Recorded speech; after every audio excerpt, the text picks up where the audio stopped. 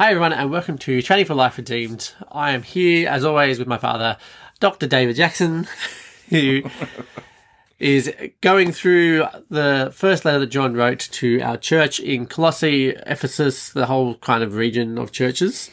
They're having splits, they're going through things, and we're going to find out how we actually know who's on the right side. So, Dad, when I read this section, it basically says that if I confess Jesus is the Christ who came in the flesh, that's all I've got to do. I know that might be a little bit out of context because we're following a theme and not going through systematically. Yeah. But it does have that element in there of, there's a lot of, you have to believe that Jesus is the Christ, born of God, confess stuff about him being, Jesus, God in the flesh type stuff. Yeah.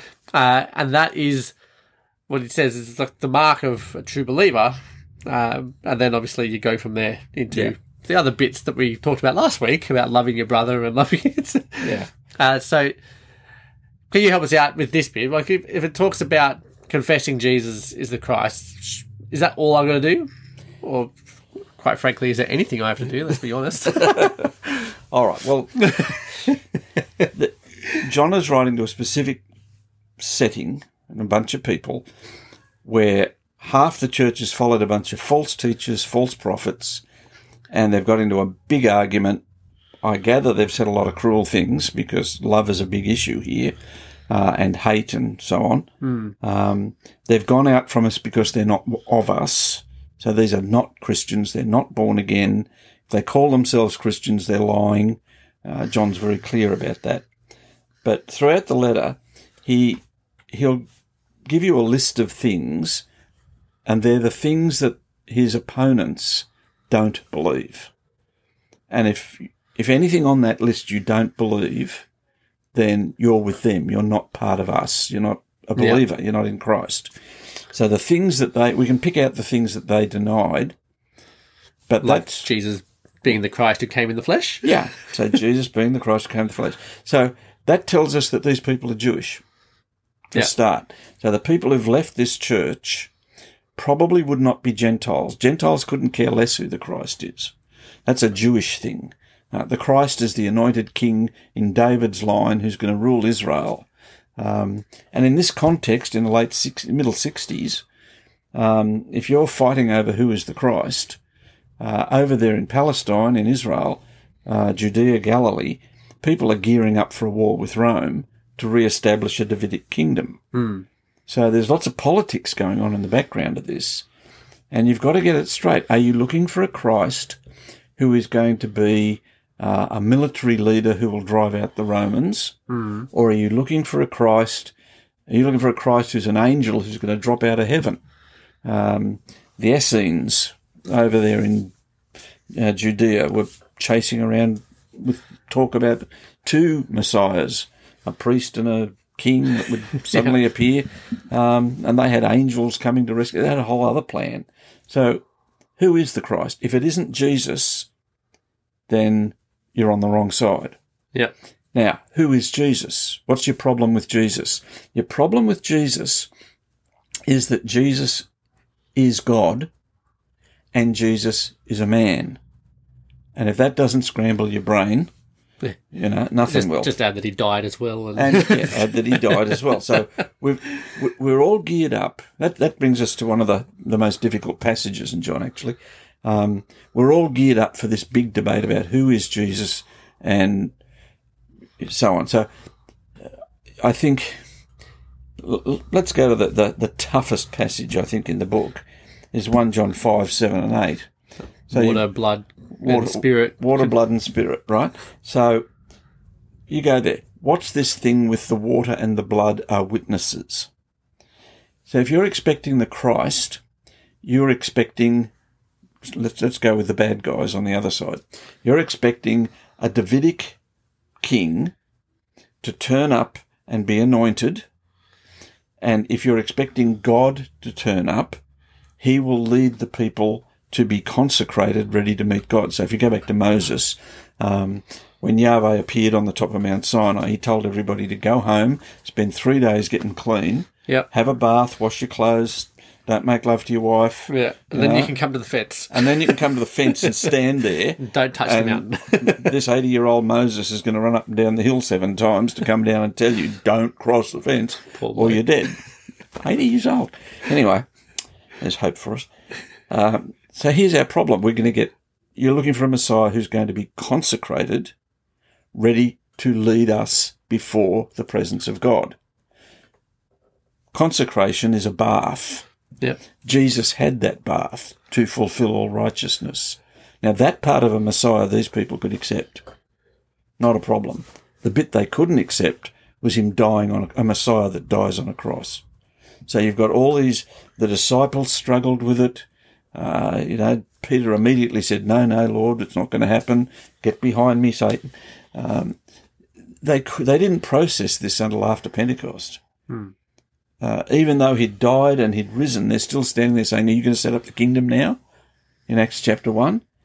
It takes a while to get the message through. This is a different kind of kingdom. This is a kingdom that is going to bring peace. We're not here to do all that other stuff. We're here to change people, not political boundaries.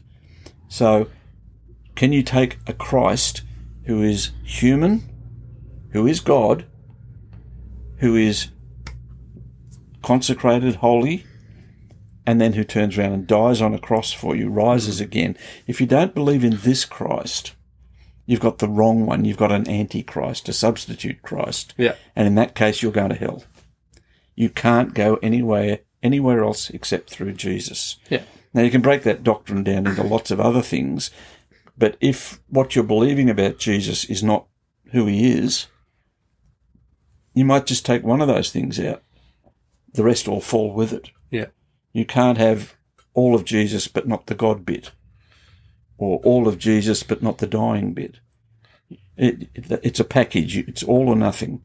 And so when we define our doctrine, which is not a popular word, you do go to hell if what you believe is wrong.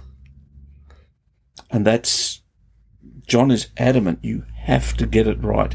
You have to know the truth and believe the truth and not just make up your own wishful thinking. Yeah. But John's not giving us a list of this is all that's required. What he's actually saying is this will tell you if you're with the church or if you're one of the people in the group that are left. Yeah. In each generation, some element of the truth is going to be challenged. Yeah. And in each generation, we get tested in a different way. The first 400 years of the church, it was all about the Trinity. Yeah. In the last part of the last 200 years, is the Bible the Word of God? Is the Bible true or is it myth or whatever? Yeah. That's been a huge battle of the Bible thing. We're now facing another generational challenge over things like gender and sexuality and lifestyle. Meanwhile, we've got another battle. Is there such a thing as truth? Each culture is going to throw something at us. In John's time, these were the questions. Yeah. In our time, and he leads us into this in chapter 4 when he says, don't believe everything, test the spirits. And my first reaction was whiskey, scotch or brandy, But test the spirits isn't about, getting your Ghostbuster kit out and checking on the ghost in the wall or, reading some of those novels that I read a few years ago that tell stories about demons in your roof and all sorts of oogly-googlies, territorial demons. He's not talking about that. The word demon means breath. Spirit. Yeah, breath. Yeah, spirit means breath. Demon's a bit different, I think. Yeah, no, sorry. Yeah. So we have pneumatic tyres, pneumatic drills. They're done with air pressure. Yeah. He's talking about the wind, like the Holy Spirit. He moves like the wind. You won't see it.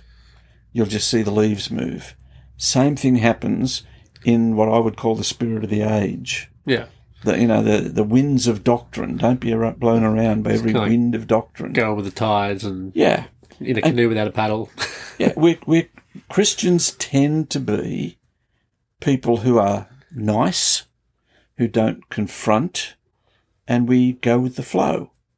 We don't realise that you live in a culture that communicates lies fake truth, not by actually presenting their story or presenting their argument.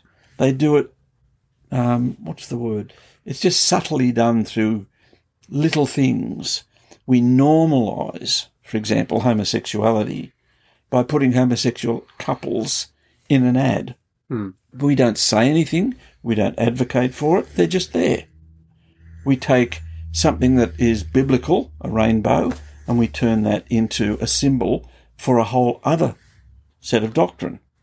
And when we go into our schools and we raise our kids, the world is building this framework around the way they're allowed to think. And it's not a conspiracy. It's just the wind of how the culture responds to different circumstances. And when that happens, John is saying, test it. Take all your assumptions and your beliefs and your culture and put them on the table and ask, is this biblical? Is this of the character of God? Is it true? Yeah. And John does say a fair bit in here about going back to even, the stuff that he has seen, these testimonies and stuff. He's like, it's what we've told you. It's what's come through us as like the kind of the apostles bringing it. We're not making this stuff up. That's right. And so, Dad, as we kind of bring this to the end, the purpose of 1 John is so that we may know that we have eternal life. 5:13, great verse. Nicely underlined there for me. Can you just bring this all together for us by showing us how this really helps us as believers to know that we have eternal life? Okay. So John grounds our eternal life in Jesus. And he says, I was there, I saw, I heard, I touched. It happened. And I'm not the only witness. He talks about we.